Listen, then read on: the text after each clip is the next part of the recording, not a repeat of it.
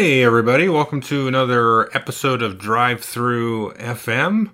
It's been a little bit of time since I posted one of these podcast video simulcast things. It's been back since I think the very beginning of March was the last time that I did one of these. In case you have not been following the YouTube channel, I actually moved house. And I got all moved in by the end of May. And then, of course, with all the COVID stuff, my game group hasn't been meeting. I wasn't even having game nights with my family until just recently, a couple of weeks ago, we started. And so it's been a little while. So this episode is going to be a little bit of a catch-up episode, but I have been fortunate to have been joined by a special guest, Chaz Marlar of the Paradise podcast. And I think this is the first time that he's been a guest on the channel, although he might have popped up on here several years ago. My memory's a little bit hazy there. So this is going to be kind of a looking forward and looking back episode. I'm going to jump right into the interview here with Chaz, and we're going to talk about some of the things that we're looking forward to coming up in 2021. This year's just been really, it's been a year. I don't really want to go into it much more than that because I want to try to keep this sort of forward-looking. It may be a little bit of head in the sand. I'm trying not to do that. We're just trying to, put that light at the end of the tunnel and try to make it shine a little bit brighter than it has been, I think, in a lot of ways recently. And so we're going to jump into that interview here in just a second.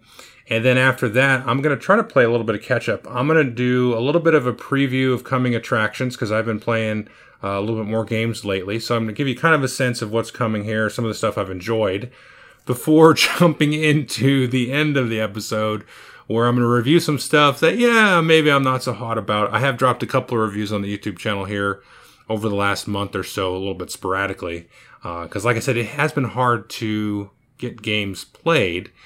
We've been doing stuff over Tabletop Simulator, with my kind of Thursday night game group. And so we've gotten some stuff played that way and a little bit with the family and stuff. But it has been, tricky. And I think tricky for a lot of folks because the whole meeting face-to-face thing is, it is what it is. So let's jump into a realm of positivity with Mr. Chaz Marlar.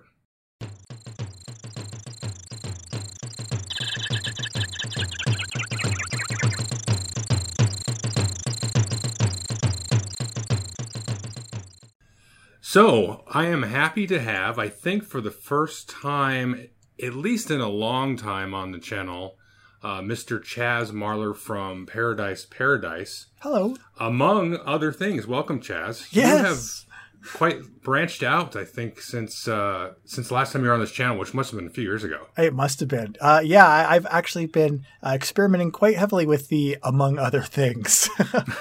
I've been, I historically did a lot of work with the Dice Tower, but recently I've been, producing videos for Board Game Geeks YouTube channel. And just in May, Rodney Smith from Watch It Played and I we launched a creative partnership, and I'm doing a lot of work on the Watch It Play channel now, which has been really, really cool. As well as Paula Deming, right? From Paradise, or not Paradise, from Things Get Dicey. Things Get Dicey. I knew there was dice in there somewhere. Yeah, there's always dice. Dice or meeples everywhere. Paula Deming from Things Get Dicey and Matthew Jude from the This Game Is Broken podcast. They're both just phenomenally talented and hilarious people, and I actually hooked up with them shortly before hooking up with Rodney. So when I came over to start work with Rodney, it's like, hey, we've got these other awesome people too. Want to work with them as well? It's like, oh, sure. So we kind of have been figuring out how to all work together as we're scattered across the globe at this point. So, well, that's just too much talent for one channel. I'm going to have to ask you guys to pump the brakes a little bit over there. we received your letter from your lawyer, so we're aware. So I'm happy to have Chaz on here because we were spitballing the other day, and we thought it might be fun to talk about some of the things that we're looking forward to in the year 2021. So this year has been, a dud year across the board for many reasons. Maybe least of which is kind of the interruption into the normal gaming hobby, at least for the two of us and several other people.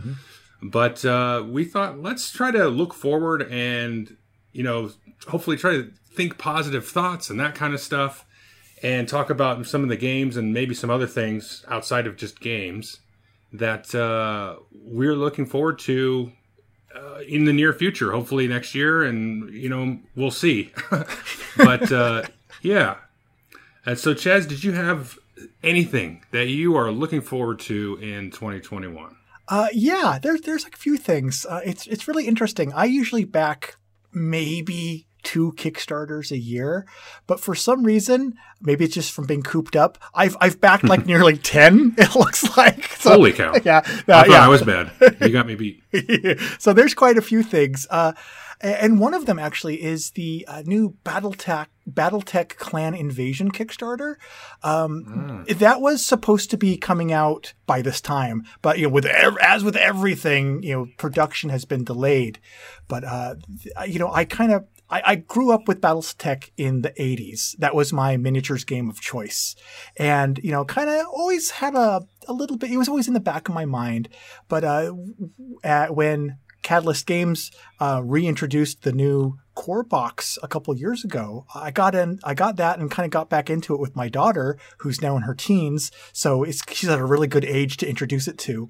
And so then when they launched the BattleTech Clan Invasion Kickstarter last year, I jumped into that and have been really looking forward to all of the new miniatures, the mechs, the maps, and a lot of the actual supplemental stuff that they have. There's like dice and pins, but also there's literature and books and stories and stuff they're releasing too in the universe. Oh, nice. Yeah, they went all out with this Kickstarter, so I'm really looking forward to getting that and really fully re-immersing myself in the BattleTech universe. Yeah, I remember you telling me about this when it was up there, and then I thankfully had willpower. But now I'm seeing this big button that says late backers enlist here. Uh-oh. And my willpower, because you and I have talked off and on about BattleTech, and it's something that I really wanted to explore. Because you talk it up, and it's just, I like the footprint of it, and I've been getting into miniature games the last few years now. Yep. And it looks like a really neat system. So, wow, yeah. It's one of those, I was really surprised when I picked up the new core set a year or two ago. I thought, okay, it's been, 8, 9, it's been almost 30 years at this point since the original came out, I believe in 84 or 85. So it's been nearly 30 years. They've got to have streamlined these rules and everything and kind of made it modernized. And no, it's almost exactly the same. The rules over the years were streamlined and improved, but they got to a certain point where they said, yeah, this is it. This is what BattleTech is. So I was really shocked. It was like not a day had passed since I, left off with the rules. I didn't have to relearn. I had to refamiliarize myself with a lot of stuff. Right. Those darn LRM 2-hit tables and everything. But it's very, very, has that old school nice feel to it. Yeah, I think I've gazed longingly at the beginner's box, because they came out with like the beginner's box and then the kind of the standard starter box. Yes. And I've gazed longingly at both of those. And I think even at Gen Con last year, they had it there. And I was like, I just made it out of there by the skin of my teeth. It's one of those games that, all you really need is, a few character sheets, the core rule book, and, a surface and some minis. And so it's definitely one that's a candidate for playing on a nice day at like BGG Con or something, when we have like a nice 4-hour block. It's definitely, we should put that on the list. We should. You're killing me. My pleasure.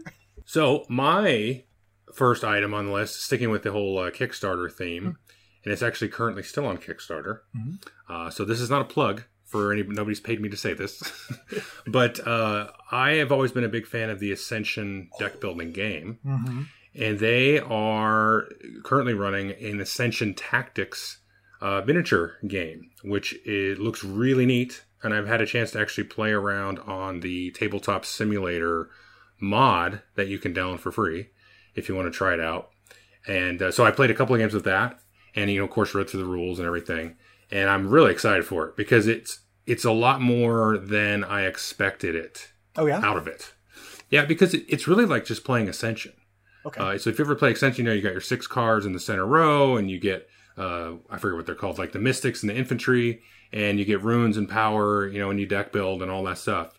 And the game really is just pretty much that. It's just when you play some of the cards, they'll have these command points that you spend to activate your miniatures and move around on the board and attack and things like that. And of course, there's a whole mess of special abilities and all that kind of stuff. But it's really still just a pure kind of deck building game, but then also has this, board thing going on. So it kind of reminds me sort of like Trains, but doesn't play like Trains, obviously.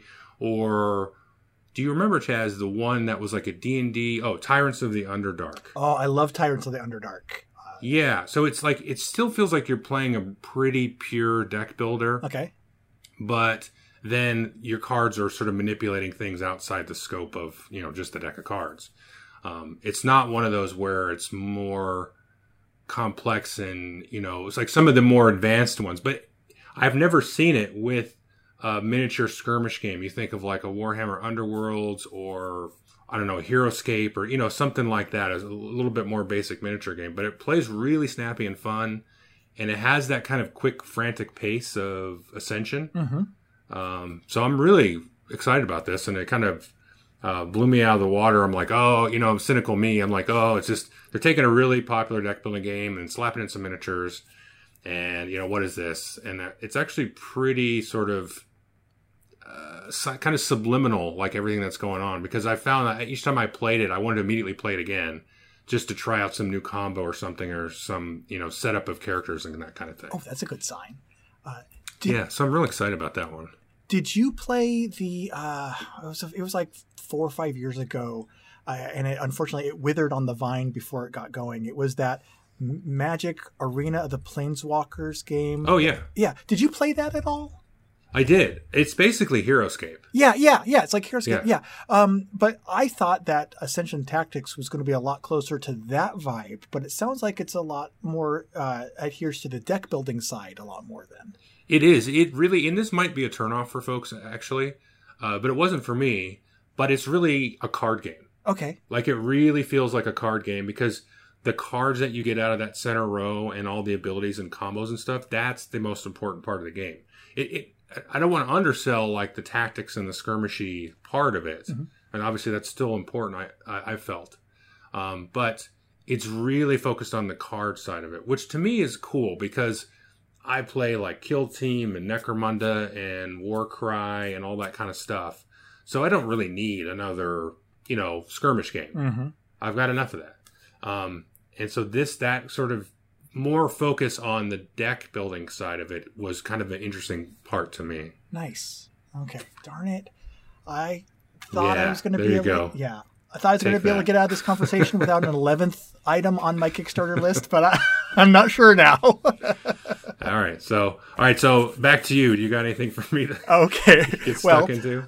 Speaking of Kickstarters you thought you were going to be able to let slip by, not that this has to be Kickstarter themed, but I missed the first round of Nemesis and thought I would be okay. And then every month that went by, I was like, I want to play that game. I wish I had it on the shelf. So when the Nemesis and Lockdown expansion Kickstarter came around, I dove in with both feet and I backed that. So I'm looking forward to finally getting a copy of Nemesis, especially with the nice Lockdown add-on. And having that hit the table when that finally arrives. So have you still not played that? I haven't, no. I have researched it, and I have looked at it longingly from across, gaming halls, but... Yeah. So you don't want to ask me about that, because... I know. Yeah, we've had a discussion. Okay. But if you asked our mutual friend Jamie about it, he will have the exact opposite opinion of me. See, exactly. I see. When it came to backing it, when my finger was hovering over the button, I had you and Jamie's heads floating over my shoulders, and I listened to Jamie instead of you. Well, okay. So hopefully that works out for you. It is a neat game. Honestly, Chaz, I'd probably like to play it again just because I listened to the Secret Cabal and they just rave so much about it. I'm like, what did I miss? You know, it's like I missed something out of this. I know it has some potential pitfalls. I know it can lead to early player elimination. I know it can lead to just fizzling sometimes. You know, the players really have to be in the spirit of it, I think. But to be honest, you know, another reason I backed it is my wife and I like to play a lot of Space Hulk. It's a game. And, you know, having one of the things that we do sometimes is we've actually played with I got a set of Star Trek HeroClix figures, and so we actually played one game of it where I took out the Space Marines. We used the same rule set, but we substituted Star Trek little minis, and we did like a whole Star Trek storyline. And so being able to do like aliens, you know, with actual more like Geiger looking aliens and you know, the Ripley looking Marines, being able to take those from Nemesis and plug those into Space Hulk was another reason why I ended up backing it. Gotcha. Yeah, I can see the attraction of that. Now, just to riff a second, so have you seen that? I don't remember the full name of this game, but it's from Gale Force 9. Oh, Another Day in the Core. The Aliens, Another Day in the Core game. Oh, yeah, I am waiting for that as well. And yeah, it feels like we've been waiting for that for about a year. Yeah, well, it's Gale Force 9, so true. That's true. But yep, that one. You know, I've long wanted an Aliens game, but the reason I'm looking for that one is again for Space Hulk, kind of the same reason for playing that. There is a really good Aliens game from the early '90s, I think, and it's just paper counters, standees, and things. But I got to play that at a local game group a year or two ago, and it was very true and adhered to the feel of the films. Yeah, I can't remember. I think I've heard you or maybe somebody else to also talk about it, but probably. Yeah, I never heard of it other than that. Yeah, I could probably I could get the name of it, but I have to go look it up. So yeah. I tell you what, Chaz will get the name of it, and then I will put it in the show notes. There we go. That alien game Chaz was talking about, and I'll put a link. Oh, wait, I found it. Okay. It's just Aliens from 1989. 1989, wow. Yeah, wow. Okay, yeah. Aliens, and the box is just black with the Aliens logo saying, "This time it's war." But yeah, that was a really good gaming experience if you could track down a copy of that one. Okay, cool. Okay, so I got one more game to mention, and unfortunately we did not plan this to have these all be Kickstarters, but mine is, and actually I've played mine, Return to Dark Tower. So I think everybody's probably excited about that. But I had a chance to play it at BGG-Con last year, 2019, and obviously it was an early prototype. You know, I think the rules have changed, and definitely the mechanisms and the machine itself have changed. But it was a whole boatload of fun. This is another one I was really not expecting too much out of it, but I wanted to, you know, take a look at it because it is Dark Tower and it has this kind of mythical status, you know, in the hobby industry as a whole. And I was really surprised. Obviously, it plays nothing like the original. It's a co-op. It kind of reminds me of Defenders of the Realm in a way, just kind of the way things go. Definitely. Although mechanically, have you played it? I got the demo at PAX. Yeah, at PAX Unplugged. Oh, okay, cool. Yeah. So what did you think of it? I got the same vibe that you are describing. Yeah, it almost did have a little bit of that Defenders of the Realm vibe to it, just a little, with the characters and kind of moving it around and always beating things back. Definitely. But what did you think of the whole, you know, mechanized systems that they have in place with the app and everything? I loved it. I mean, I thought it was really cool. Now, the app that we were using then obviously was very rudimentary, and Rob Davia was there kind of guiding the demo. So he was kind of forcing it to do certain things. Okay. Because at that point, they were really, I would say, this is just kind of my impression, they were probably 85% done with kind of the core mechanics and whatnot. Mm-hmm. And they were really getting into that last point where they were trying to fine-tune balance. So, you know, when this event triggers, does it spawn 4 monsters or 5 monsters or whatever? Okay. That kind of thing. And so he was actually adopting that on the fly. He was like, you know what, change that number, because, you know, he had just run like 2 previous tests and stuff. And so he was able to sort of control everything, you know, with that. And then he had some weird debug build of the app. So it was hard to tell, like, the usability and functionality of the app itself, and really get a good sense of that. But in terms of, like, the whole, the system as a whole, with the tower spinning around and lighting up, and it did make some sounds. I think you probably at PAX had played the newest version of the tower, because when I took pictures of it at BGGCon, they said, oh, no, you can't put it on Facebook or anything like that, because we're not really premiering it here at BGGCon. We're premiering it at PAX. And I saw some pictures, I think that probably maybe you took, at PAX, and it was like a way better looking tower than what we used. But the overall, like, experience of the tower spinning and, like, dumping skulls out onto the different regions and all that kind of stuff, and certain things like closing on, and then it felt like kind of like the Eye of Sauron. There was that one thing where, like, if it was looking at you or whatever, then you had to deactivate a power. I don't remember exactly. But yeah, so I like that, you know, from what I could see of it. But the overall sort of the whole thing of, like, putting out fires was cool. You know, in Pandemic or Defenders of the Realm, you have that whole kind of thing where you're kind of chasing around stamping out fires. But the way that it did it here, with a little bit of that narrative feedback coming out of the app, was really neat. So, like, something that happened to us actually was, there was the main plot, and there was like some kind of ritual or something at the tower. But then all of a sudden, like the third round, this wizard pops up, and then we were like, oh, whatever. And then he came back in like round 7, and then because we didn't take care of him, then he cooked up, you know, like 3 realms or regions, you know, on the countryside, and it was like, oh no, and that made us trying to win the game even harder and that kind of stuff. So there's a bunch of little, like, weird, just little details like that were just really neat. Yeah, I noticed we didn't. I don't think at PAX we even played a full game. We just had an allotted amount of time to start playing it until we ran out of time.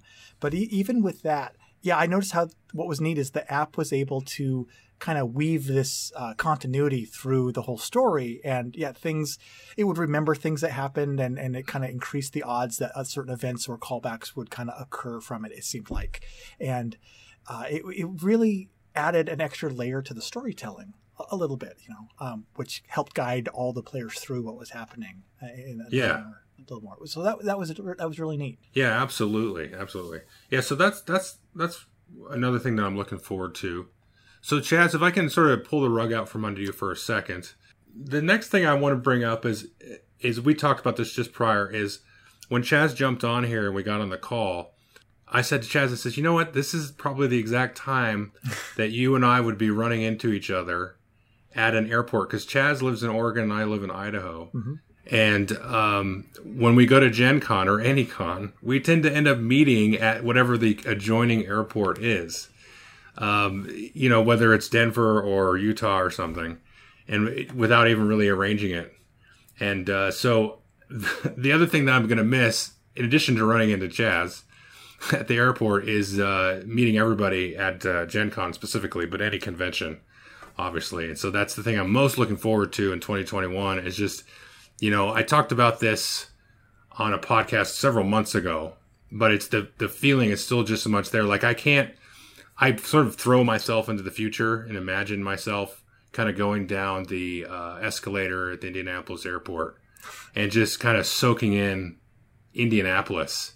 And like the first time that I walk into a hotel and I see somebody, you know, like Chaz at an airport or something, I think I'm going to be a little bit overwhelmed, you know, and maybe a little bit verklempt.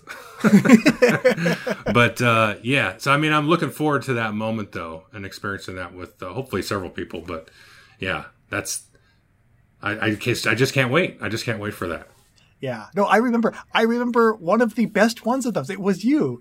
I can't remember which convention we were going to, and I don't think it was the Denver airport. It was a different airport, but maybe it was Salt Lake. But I remember getting a text from you that said, "Hey, are you at the airport?" Because we knew that our layovers were going to both have some overlap in the same. Right. So it's like, "Hey, have you arrived at the airport yet?" It's like, "Oh yeah, I'm at gate 21A."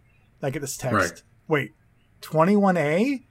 look to your left. I look over, and you're actually sitting like just a couple of rows over, and we had the same flight for the rest of the way in. We didn't even realize it.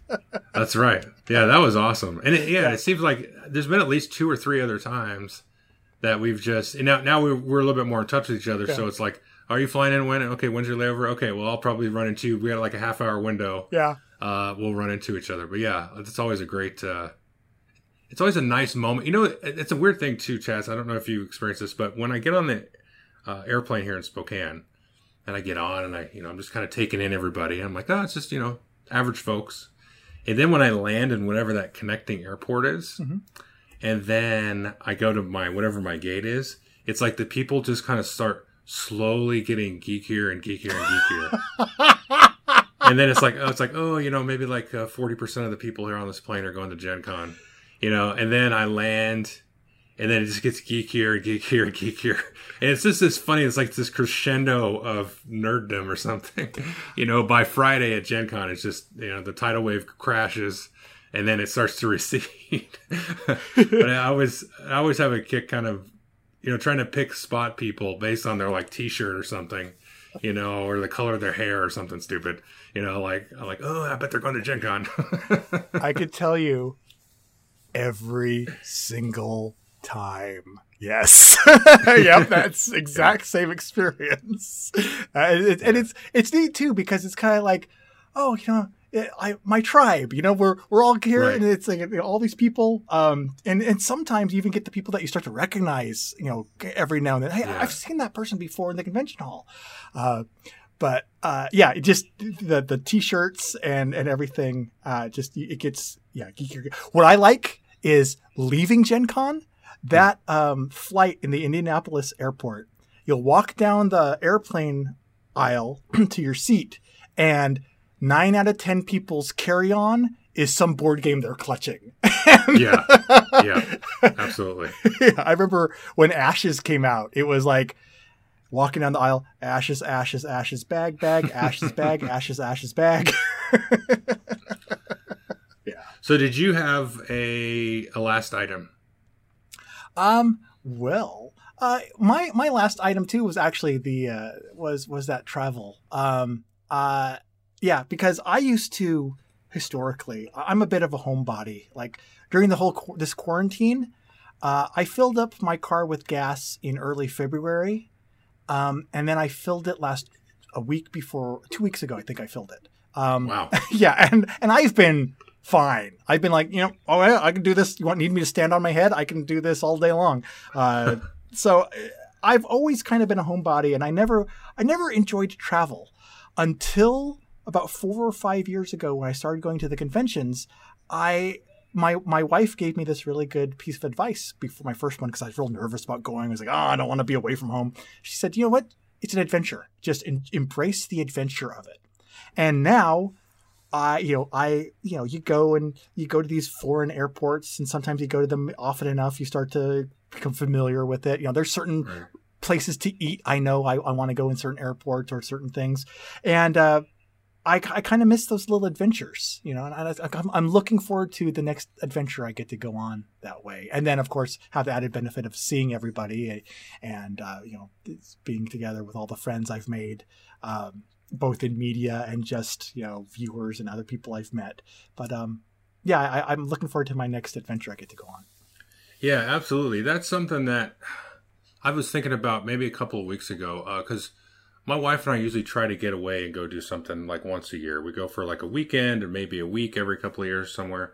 And, nothing too outlandish. We always talk about like going to Europe or something, but usually we make our way down to like Las Vegas once in a while, or into California or Seattle, that kind of stuff. Mm-hmm. And there's just something special about getting out of your hometown, I think, where you live, and just kind of letting the rest of the world sort of wash over you from that perspective, or that, I don't know how to say it. It's because like, you're talking about seeing the same people in the airport. Well, I feel like I see the same people here. Like when I go to the grocery store or something, I'm seeing the same mentality. Like I'm attributing a mentality to people that they don't deserve, probably. Mm-hmm. But I feel like my brain kind of does that. And then if I go to another state, another country or whatever, I feel like I get the chance to learn a little bit more about how people are and how the world is for some reason, Oh, like it just kind of happens, Oh, absolutely. I think that every single person on this planet should be mandated to do that several times in their life. Yeah. Because I was fortunate enough to be able to go to Essen last year, and and going over, it was the first time I went to Essen, but as soon as I got off the plane and I was over there, it's like, okay, now I need to figure out how to get from the airplane to my hotel room. It was this instant realization of, oh, the United States isn't the center of the universe. Oh, there's all these different people and cultures and things. And okay. And it was like, I was really glad I had that reminder. And it's like, okay, I want to have that reminder. I think it's healthy to have that reminder pretty frequently in your life. Oh yeah. I can't agree more. I think about that often. I think we might have had this conversation too, but if people can, like you said, it should be like mandatory. Like, and it's expensive, which stinks. Yeah. But if you can like force somebody to go to another country, just any country, and just be there for a week or a month or something, then it's just gonna. I mean, you can't really explain like what it does to you, because I think it does something different to everybody, of course. But but it does pull you out of your little bubble that you get in. You're definitely out of your comfort zone, but it makes you realize, there is so much more to this world than what I see every day and experience every day. And I think it's a really healthy feeling too. Exactly. Yeah, I think it is healthy. It's good for you, Like you can't eat mac and cheese every day, right? You got to spice it up and exactly, that kind of stuff. Yeah. Well, Chaz, I really appreciate you jumping on, and it was great to have you and great to see you. I know that this is going to be a podcast, so people won't be able to see us, but you kind of said at the beginning where you can be found, but just take it away again, just so you can give a plug to all the places where you're at. Okay, there's 4 main places. So I hope you have 20 minutes. Twitter, if you want. The 4 main places are Board Game Geeks YouTube channel. There's a couple of videos I produce every month there. Then the Pair of Dice Paradise YouTube channel. That has been kind of quiet the last few weeks because I've been extremely busy with the main channel I've been working on, which is the Watch It Played channel, along with Matthew Jude, Paula Deming, and Rodney Smith. And if you want to communicate with me in some way, the best way to do that is probably through Twitter, actually, where it's Dice Paradise on Twitter. All right. Yeah, and I'll have links to all that stuff in the show notes if folks want to. If you haven't heard of Chaz, I don't know why you're on this channel, because you would have heard of Chaz already. But anyway, yeah, folks want to check out Chaz's stuff, and the stuff that you all are doing over in the Watch It Play stuff's been really cool to see. Thanks. And then Chaz, just a special shout out for you, because you started and I'm going to screw up the name, but the hotness. Oh, I had a huge brain fart. The hotness video that you do for Board Game Geek. Mm-hmm. It's kind of like the Casey Kasem Rising Stars thing. Yeah, that's how I have it in my brain. Is that, even though that's not what it's called at all. That is always a really interesting video, and you do that actually for Board Game Geek. Yes. And that's a really neat thing, because he kind of tracks the hotness, and you see the risers and the fallers and all that kind of stuff. So it's kind of a neat thing, because you can kind of see, okay, what are people talking about? And then you discuss a little bit about maybe why is this back in the hotness? Why is this staying in the hotness every week? Like certain games, or every single week? The hotness video is subtitled also, let's talk, what's Gloomhaven doing this month? Yeah, that's too funny.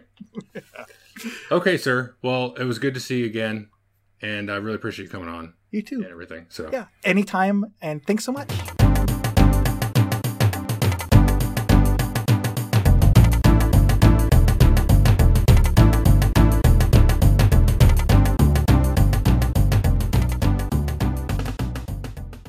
Okay, so we're back to just my talking head here. Like I said at the beginning, I want to outline a couple of things coming up that you can expect to see on the channel. Give you a little bit more kind of hope for the future, that you're going to see some fun things from this YouTube channel and this podcast in general. Then I'll jump into a handful of reviews, which at the beginning I kind of sounded like they were all going to be negative. That's actually not going to be the case. It's just they're kind of taken with a bit of grain of salt. There's a little bit of general caveating that I'll have to do with some of this stuff because it's just, for various different reasons, you'll see when we get there. So let's just talk about some previous stuff that's going to be upcoming. So I've gotten a lot of feedback over the last several weeks about doing some more Age of Sigmar battle reports. I did a 40K battle report for the new 9th edition about a week ago at the time of this recording. And so there's actually a contest going on there, which I should have mentioned earlier. But if you want to go in and make a comment over there, we'll check out that battle report. I'm giving away a half of the box set of miniatures. I'm giving away both halves, but to different people. So one person can win Necrons and one person can win the Space Marine half. So if you missed that, then maybe go check that out. But some folks, some feedback there, as well as some of the live streams I've been doing. I did some painting live streams a couple of weeks ago. I had a few folks ask me if I'm ever going to do any more Age of Sigmar battle reports, which I've done, I think, about a half a dozen so far. And the answer is yes. I just have my General's Handbook for 2020 arrive. And there's some cool stuff in there that I'm trying to sinking my teeth into. They're actually, speaking of disappointment, there's a couple of things that are actually kind of disappointing me about some of the changes that they've made to some of the things for the General's Handbook stuff. So I'm going to try to digest that a little bit more, see if I can't suck some fun out of it. I mean, I know I can. Specifically the auxiliary objectives. I thought they were going to be something that they're not. But maybe I can house rule some stuff to make it more interesting. So anyway, so you can see that at least probably one or two of those coming up. I set aside some more miniatures here to finish painting, just to kind of some endless spells and stuff to round out some of the armies that I haven't gotten around to. So I want to do that, and you'll see that. And so the next thing to talk about is also an Age of Sigmar thing, but it's the Age of Sigmar Soulbound RPG. I actually ran a session of this online with Marty Cannell and his two sons from the Rolling Dice and Taking Names podcast. And we did a session of that. And you will probably hear me over on their podcast at a later date. I'm not sure exactly when, talking about both 9th edition 40K and our session of the Soulbound RPG. And I had an absolute blast. And they did too. So we haven't talked formally yet about that. We only recorded the 40K segment so far at the time of this recording. But my impression of it was that they loved it as much as I did. And it was really, really interesting. You know, I'm not the biggest RPG player. I've only ever played like Dungeons and Dragons and End of the World, which is a Fantasy Flight RPG. And then I also ran a game of Warhammer Fantasy earlier this year, like right before everything went into lockdown, and had a lot of fun that. But this was a very different type of experience, the way that it works out. I don't want to get too much in the details here because I'd rather talk about it visually, but it's very different, very kind of a different kind of scope to what the characters are. It's basically the exact opposite of the Warhammer Fantasy role-playing game, which you're very much these lowly, worthless creatures that can just get squished at any moment. Where if you took that and then compared it with the Soulbound RPG, you're basically Captain America, Thor, Iron Man level power. And the way that the combat and the stories and everything work, it's at the super heroic type of level there. And I was actually a little bit skeptical about how that was going to play out and stuff. But I don't get too much in the details. You don't have to actually play it that way as well. It does give you some tools for playing it a little bit more realistically, I guess you could say. But really excited about that. And we're going to try to get another session in. I kind of want to get that session in and play around with a little bit more. And the book isn't even out yet. You can pre-order it, but you can only get the PDF right now. And I think the physical book should be out, hopefully by the end of the year, but you never know these days. Anyway, so definitely look forward to that. The next thing I want to talk about is another surprise, and you will see a video review about this. I need to get a chance to play it again. It's just hard to get games played, which stinks. But another one that surprised me was Cosmic Encounter Duel. And this one did not really expect much out of. I would say, a pretty decent fan of Cosmic Encounter. I've had enough games of it that were sort of like just didn't really shake out. But I've had a couple of games of it that were just amazing, great gaming experiences. If you're not familiar with Cosmic Encounter, you could probably go watch a Dice Tower review, and I think Shut Up and Sit Down did a review. It's a pretty well-known game, but Cosmic Encounter Duel is a 2-player card game, sort of set in the Cosmic Encounter universe. But it does take some of the funky character alien abilities and some other little mechanics there to make it feel like a Cosmic Encounter game. Obviously, there's no negotiation and lying and backstabbing because it's just the two of you. There's nobody to lie to. You're just trying to beat each other up. But the way that you can play around with the alien abilities and try to bluff out and be sneaky with your card play to sort of not really trick, but just try to get. It's very hard to explain. Because you can think of Cosmic Encounter has just this wacky abilities. And one of the basic aliens is prime numbers. So if you play a card with a prime number, then, you get an extra 10 points or whatever to your thing. And then you get other ones where it's like you're stuffing runs of numbers under your alien card. If you get a certain number of cards under there, then you automatically win the game. But then you're not using those cards to try to win the planet. So it becomes this weird race of the first person to win 5 planets versus this guy's trying to bury his cards under his alien card. He's also maybe trying to win planets. So this is just a lot of weird stuff that can go on there. And it makes it really interesting to kind of sort of tactically play around the other player. Really cool, interesting, and fun, and wacky. So that'll be coming up. And then 2 more games I want to talk about here. The first one is Glenmore 2. I've had a chance to actually play this. I got this right before kind of lockdown. And then I was going to play it at a game night on Thursday, but that next Thursday was canceled. And then I had a chance to play it right at that same time with the family, and then again now a couple of times. And I've had a chance to play it at all 3 player counts, 2, 3, and 4. But I haven't had a chance to play it with any of the Chronicles yet. So I want to try to get a chance to play it with Chronicles. So there's always been a new person at the table and things like that, so we don't want to throw too much in. But so far, I've enjoyed it. I have just loved every minute of it, and so has everybody else that I've played it with. So it's a really, really cool game, but I do want to give a chance to play some of the Chronicles and things before I do a proper video review. I'll spoil it. It's going to be a good review, a positive review, and there is going to be a video about it for sure. But I just wanted to kind of mention it here because, again, the playtime aspect is a tricky part of this. But I highly recommend it. I think it's for sale now, and you can get it for a pretty decent amount, and it's a lot of stuff in the box. And I really do like how they have put everything together in terms of how you can mix and match and add the Chronicles in. Again, I can't really speak to the gameplay of those Chronicles, but on surface, I've read the rules actually to all 8 of the Chronicles or whatever's in there.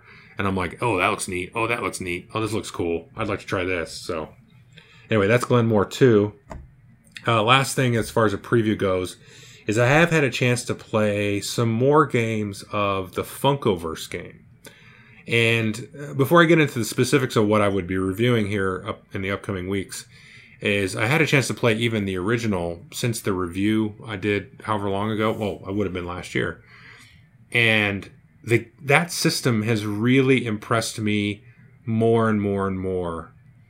Just how cool it is and how fun it is and how kind of sneakily elegant it is for a miniature skirmish style game. And my sort of estimation of it just keeps going up and up and up. And I think it is it could be the perfect intro family, play it with your kids kind of style of game to sort of get them interested or get anybody interested in playing kind of a tactical skirmish warfare game. A lot of times on this channel, or I'll jump on some other folks' podcasts and stuff, we'll talk about something like a Warcry or a Kill Team or Warhammer Underworlds or a Claustrophobia 1643 and that kind of stuff. And those are all, I don't take any of those words back about how that could be sort of a gateway into this other world of miniature skirmish games. But this one is such a funky, fun, no pun intended there, whimsical type of thing. that I'm just more and more impressed by it. Now, I've recently had a chance to play. There's a new kind of version or expansion of it for Game of Thrones, and so it's kind of like a new starter box. You get the 4 characters, and then you get the double-sided map and some scenarios and stuff like that. But there's actually some really good variety and things like that in this starter box. It's not like they just cookie cutter copied and pasted the exact same mechanics and scenarios from some of the other starter boxes that are out there. There's some very specific things to this starter box, and there's also some new kind of mechanics and stuff. So this one's like a little bit slightly more advanced, I would say, than some of the originals, the Harry Potters and the Batman stuff that had originally come out. So I'll definitely do a video review of that here in the near future. And it's just really continued to impress me, this system. So anyway, that's just kind of a sneak peek, hopefully, whet your appetite, whatnot, for new stuff that's coming up. Okay, let's go ahead and jump into some reviews now. I'm going to talk about 5 different games here of varying estimation. Let's start with we're going to work our way up from bad to good kind of thing here. So first thing I'm going to talk about is Yacht Rock. And I didn't really have any inkling this game existed or anything like that. I got kind of a package from Funkoverse, from the Prospero Hall design team. I just mentioned the Game of Thrones Funkoverse game. This Yacht Rock one, I said, can you send me that one? Because this looks, really freaking interesting. It's about making like soft rock 70s style music, as a game. And, the Prospero Hall design team has just been really kind of knocking it out of the park, over the last 2 years or so. And I was like, I have to see what this is all about. And I thought they did an excellent job with the Top Gun game that came out. And that Top Gun game, I've got a video review up for it. The sense of humor in that game is really something special, I think. Just a very, very quirky kind of thing where kind of the humor of it, the tongue-in-cheek aspect of it, is really built into the game mechanics. And I was like, okay, they're going to go through and you're going to produce this cheeseball 70s soft rock or yacht rock, which is a term I'd never heard before. I was like, I got to see how this works.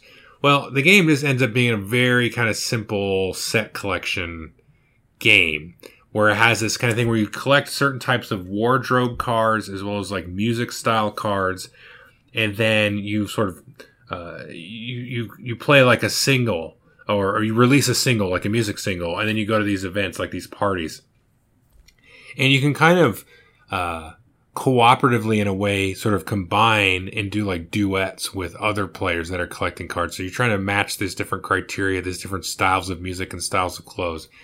But it really is just a real simple, basic set collecting game. And I don't really get like the soft rock 70s thing. And there's not really any, from what I can see, any attempt at the humor or anything other than kind of the window dressing, of the art and the cards and everything. So I was a little bit let down on this one because I think I maybe worked it up in my head more than it actually is. But that's Yacht Rock from Prospero Hall from Funko Games. Yeah, it was just like, it was kind of a lark type of thing. Apparently they also have another game called the Pop-Tart game. And I don't know, I think I looked at that one before, when they asked me some stuff to send, and I was like, yeah, I don't know. The Pop-Tart one didn't really show me, but maybe I made the wrong choice there. I should have asked for the Pop-Tart game. Because now I'm curious about that. I'm just curious about these sort of really quirky, interesting themes that these folks have been tackling. All right, so the next game is Liberation of Rietberg, and this is in the Legends of Andor universe, which is designed by Michael Menzel and published by Cosmos. Now, the Liberation of Rietberg is not designed by Michael Menzel. The art is done by Michael Menzel. And this is a pretty straightforward co-op game. It's almost like a card game, but it's more using cards like tiles in a way. And so you lay these cards out in this kind of map around this tower. And then you flip over these bad events and bad monsters and things that you have to contend with. And then you have a very simple kind of hand of cards with special abilities. I believe there's 6 different characters that you can use. And you kind of bounce back and forth, kind of putting out fires. It's a very straightforward co-op. The different characters have different special abilities and stuff like that. There's like a wizard and an archer and a fighter and all that kind of thing. And then you get some magical tokens and things like that you can spend. And or little focus token kind of things where you kind of like beef up your special abilities. And it's an okay game. Like, it's actually kind of decent. I played this solo a few times kind of during lockdown, and it was an interesting kind of time waster. You know, it was a good kind of, 45 minutes or so of time once you kind of learn the mechanics. But there's just nothing real kind of that, engaging or special that's going to hook me and grab me and keep me coming back and playing more. I do kind of liken it to something like a Forbidden Island, a Forbidden Desert, that style of co-op game where it's real basic mechanics and very simple and easy to get into and actually, sort of physically play. And with some decent amount of strategy there kind of underneath it. But just this one becomes very, I don't know, there's a certain level of frustration to how this one sort of evolves where it's like, oh, I just, put out this fire over here and this other thing flips and then it resets everything that I just did, that kind of thing. And so then it becomes very card county where it's like, okay, this is going to reset that. I've got so many cards left in this deck on this location.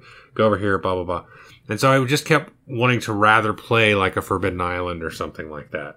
That was a little bit more tactical spatially. Whereas these were just kind of, the decks of cards did not really feel like they were in any special spot, although you kind of lay them around this board.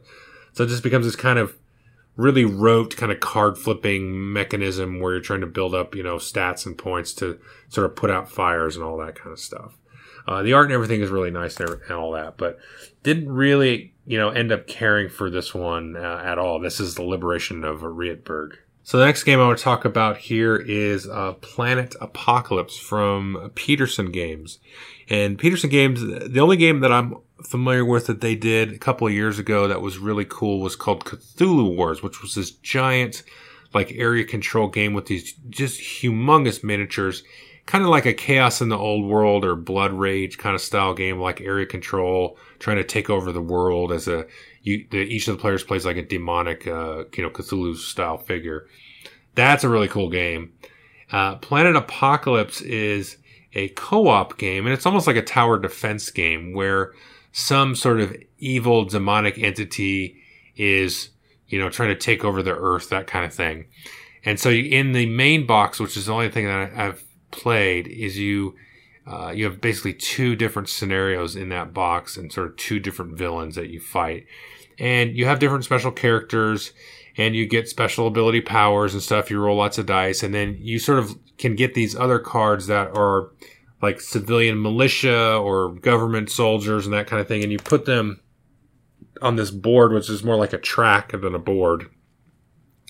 And the demons kind of like, execute their incursion against that. Although the other scenario is more like, it's more like a boss fight, I guess you could say.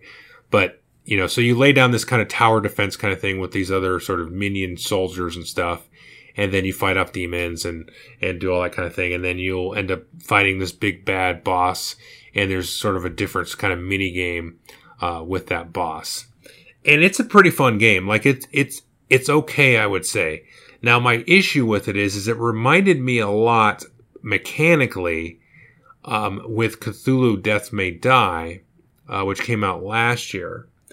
And that one, I think, is a superior game for a number of reasons. Like, mechanically, it's not, I wouldn't say it's that much superior because you do have that kind of sort of funky setup where you get a little bit of asymmetry with the different heroes that you can use. And then you can acquire, in the case of Planet Apocalypse, you get these like gift cards, which are just augmented special abilities. And they represent a lot of things, just little powers and abilities and equipment stuff that you can get.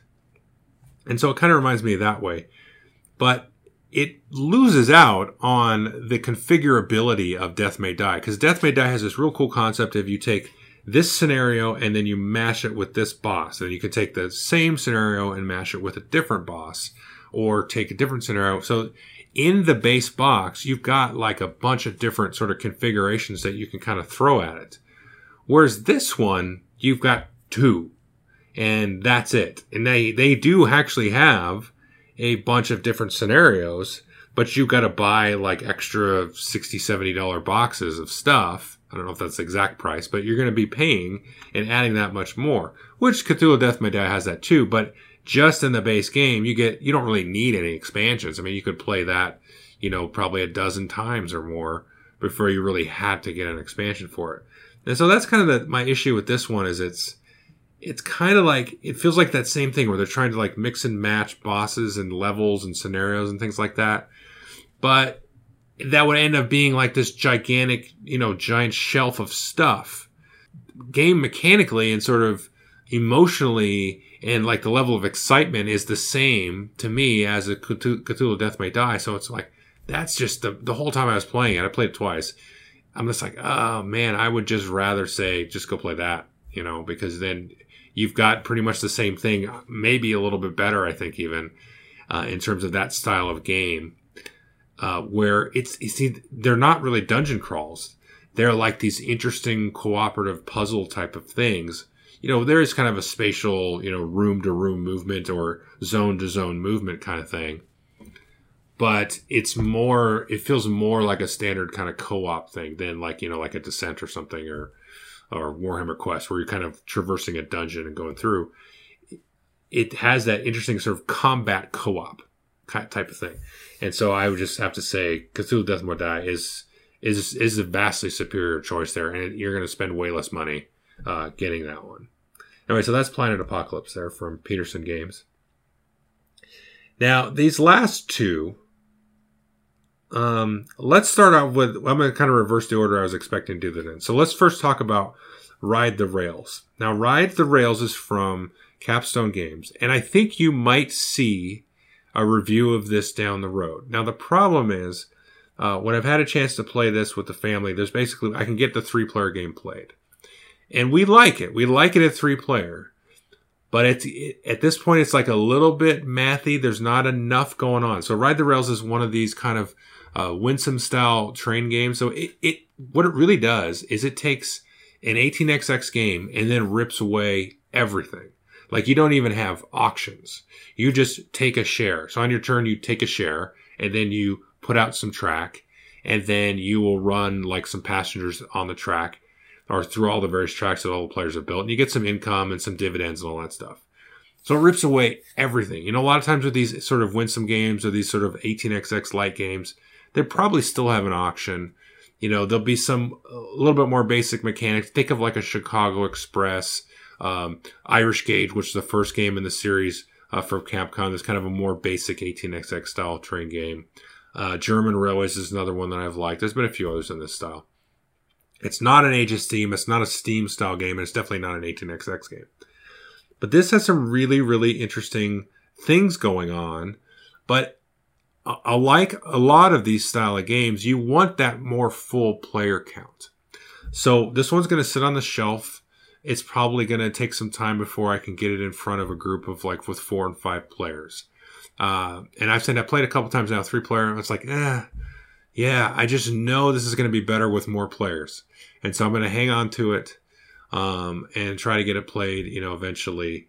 It might be next year, But we have enjoyed it. My family that I've played with, we have actually enjoyed it. But it's just at the 3-player count, not really good enough to, to say I would keep this in my collection or whatever. You know what I mean? So it's just right on that cusp. And I usually have a good sense about that kind of thing where I can play something in a player count and be like, oh, this is not the best player count. Or if I'm playing it at the best player count, I have a sense of like, this probably doesn't work as a 2-player game or that kind of thing. So anyway, that's Ride the Rails. I would take a look at it and check it out if you've got a group that, 4 or 5 that can play this. But at 3, it works. It's fine. It just becomes a little bit too dry and plain and not really enough interaction and excitement at that player count. Now, the last game I want to talk about here is another Prospero Hall game. And this one is, I'm really struggling with how to talk about this one. And this one is Pan Am, published by, again, Prospero Hall and Funko Games. And this one's got a lot of buzz, and I know I've watched a couple of videos on it and stuff and how to play it before I asked them to have it. And I was really excited about it because I was like, oh, this looks great. Everybody's loving this. And I played it twice now. I played it a 2-player and I played it a 3-player. And the takeaway from my review is going to be, it's a great 45 minutes to 60 minutes. And then the end just absolutely kills it for me. And there's a couple of problems with the game. So I don't want to get too mechanically detailed here. There's a couple of great videos out there. Just go grab, your favorite reviewer and watch their video. It's a cool, interesting sort of bidding mechanism. If you're familiar with Vegas Showdown, it reminds me of that. And that's a game that my group has really liked. This one, there is a tabletop simulator for, so I have had a chance to play it with my game group. And it's the mechanisms and the way that the rounds work out is really, really, really cool. I really like 90% of this game. I like the bidding structure. I like the way that the turn order gets manipulated. It does this funky thing. So in one of the action spaces where you go, you get like a little directive bonus card, but then the little worker pawns there, they get to go first in the next round. So it kind of breaks turn order for a couple of placements, and then it goes back to turn order and everybody places. So that kind of reminds me of like a Lords of Waterdeep action where, remember, if you've ever played Lords of Waterdeep, you can go and play an action card and then you can move those workers to a new spot, which was almost better just to do that than to actually play the action card. So it's really funky. And the way that you can kind of time that and you build these like airplane routes that this larger company, Pan Am, is going to come gobble up and it's going to give you some money, and then you can buy stock in that company, Pan Am, after they've bought you out, sort of thing. And so snagging those good routes is the interesting part of it. And the timing of that is just really, it's really, really cool how they did it. And I'm very impressed by that part of it. The problem is at the end of the game, it's very, very lucky determining who wins the game, because there's two things that bother me. One is these directive cards that I talked about. So you go get the directive cards and they'll give you cool little special abilities that you can like play on your turn or when you do a certain type of action. Think of Viticulture if you've ever played that, where you're like, oh, I'm going to go buy an airplane. But now I've got the special power card, so I can sort of change that up. And now it'll be cheaper for me or whatever. Or when I expand, I can expand a little cheapy route for free. So you get these cool ability cards, and I like that part of it. But some of those ability cards are, at the end of the game, you get a free stock. Now, stock is victory points. So at the end of the game, whoever has the most stock wins. So if you go to the directive pile often, and you should, you're going to have in your hand a bunch of hidden victory points. Which is like, okay, so we're going to play the game, and then we're going to be tied at the end of the game, which happened in my 2-player game, or, within one stock of each other, and then whoever got the most random stock points out of that directive card wins, which is like, okay. And so that was a bad taste. I actually lost a 2-player game because I was like, oh, we're tied. So now we're going to go to the tiebreaker. And like, oh, I have an extra victory point in my hand. It was like, I didn't know those were in there because literally I hadn't even seen any when I played it. And then we played our 3-player game, and I told everybody, because there's like 8 of these in the deck. Just be aware of that. This is something you might want to chase and get a little bit of. You're going to get a benefit. Even if you don't get those, you're going to get a cool ability. So that was fine. So that kind of eased off me a little bit. It still bothers me, though. But then, at the end of the game, the way that you have these events that come up each round that kind of change a little bit of the game, which is neat. But then all of the round 7 event cards, which, there's 7 rounds in the game, and they're going to kind of change up how sort of Pan Am reacts at the end of the game. Well, if you've been somewhat smart about what you're doing, then you can sort of outposition somebody and have Pan Am buy up a bunch of your stuff. And then some of those cards will just give you extra money or just straight up, buy out your stuff and,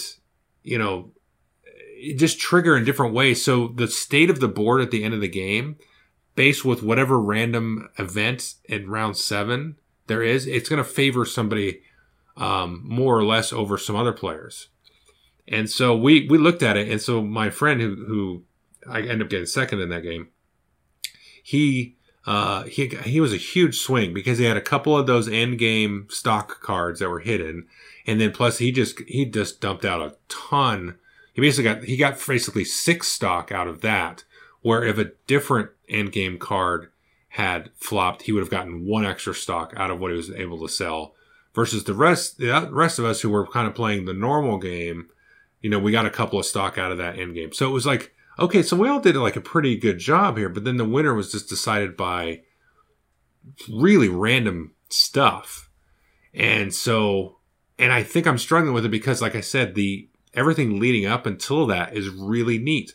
Like how you jockey for position and you bid and you have all these kind of, timing aspects and everything.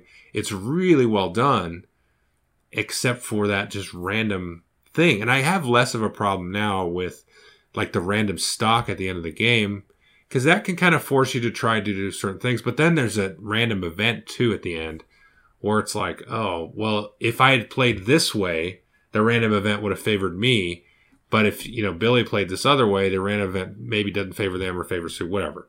So it's like, and then I'm like, well, what if you could see that, at the end, but like in the 3rd round, you flip up the 7th round event so you can see it coming and everybody can kind of play around with that. I don't know. It just really fell flat for me with that whole aspect. And so I don't know. It's something I might play again. I'm just not really sure that I would do it. I think there's probably some people in my group that might like it. And I might be putting too much on it. Like I might be trying to make steam out of it when it's more of like Ticket to Ride or Airlines Europe style game. But we all kind of talked about, actually, we all said, well, we'd all rather play Airlines Europe, because that has some randomness in it as well. And it has a similar kind of theme with, building airplane routes and whatnot. But yeah. So yeah, it's tricky to say because it is really fun for about the first 90% of the game. And then that end game thing is like, I think even like a more casual player would be like, oh, well, it's because you got that card. I thought I was doing pretty good or whatever. I don't know. It just really falls on its face for me. Okay. So anyway, that's the end of the podcast. Hopefully you listened all the way through. Again, take a look at that 9th edition 40K video if you want to get entered into the drawing to win half of that box set. And I hope you enjoyed having Chaz on. It was a pleasure having Chaz on. I'm always happy to talk with Chaz. And so hopefully, I'm trying to get back into a more regular schedule here.